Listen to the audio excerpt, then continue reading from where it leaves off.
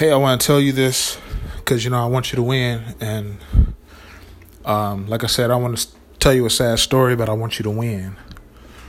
I'm going to give you a little bit of information.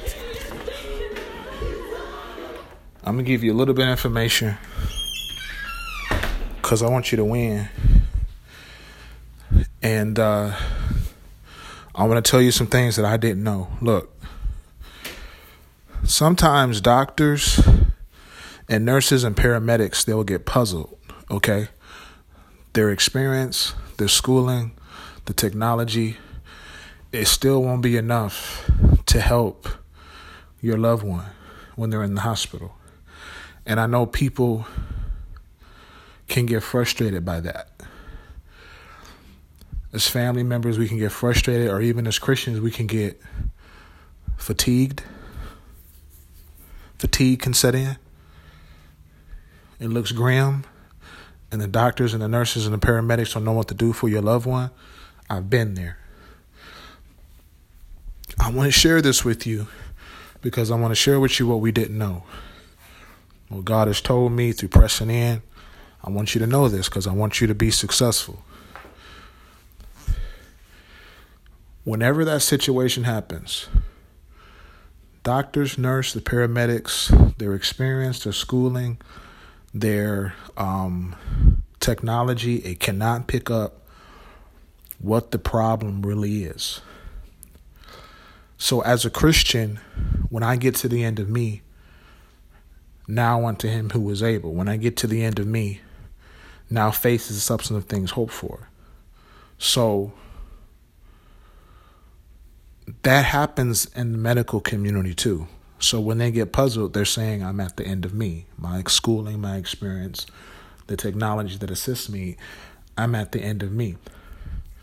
You have to maintain what's called a faith-charged environment in those situations. You have to maintain it, okay? You have to have people up there with that faith-charged environment who are committed to staying at the hospital with that person. They are anointed to push back the darkness. This is a person, they kill the vibe. They're a buzzkill. People put their cigarettes away. They put their alcohol down when this person shows up. You need those kind of people at the hospital, but you need them committed. We know people have spouses and they have jobs and they have to go home and get some rest. We know that. So you're going to have a team. You're going to relieve each other. But you got to maintain this atmosphere. Okay. Third thing, if Jesus is telling anybody in the mix of that situation, anybody up there, anointed to push back the environment, anointed to push back the darkness, maintaining a faith-charged environment, you're up there on that team that's committed to do that. If anybody's telling you, if Jesus is telling you something, you have to do it as quickly as possible. And you have to do it exactly how he tells you to do it. Because if Jesus is talking to you, he's giving you a prophetic instruction. And sometimes it's a prophetic instruction for a miracle. In spiritual warfare, you don't know how much time you have and you don't know all the details. That's exactly what's going on. Whenever they say, could you explain the pain? They're saying, I'm at the end of me. My experience, my schooling, and my technology. I'm at the end of me. And that's when you have to maintain that faith-charged environment because it's going to allow for the healing anointing to come in and partner with the medical community. The healing anointing don't take all day and he can do anything, but you have to set up that atmosphere and you have to maintain that atmosphere for the patient and for the medical community that's helping your loved one. These are things I did not know, and I'm sharing it because I wanted you to win, and it's something I pressed in for.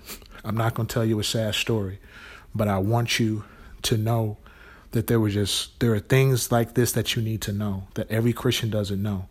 When they get puzzled, you have to maintain that faith-charged environment. You have to maintain it. Listening to the Gallify podcast, this is Shane Burris.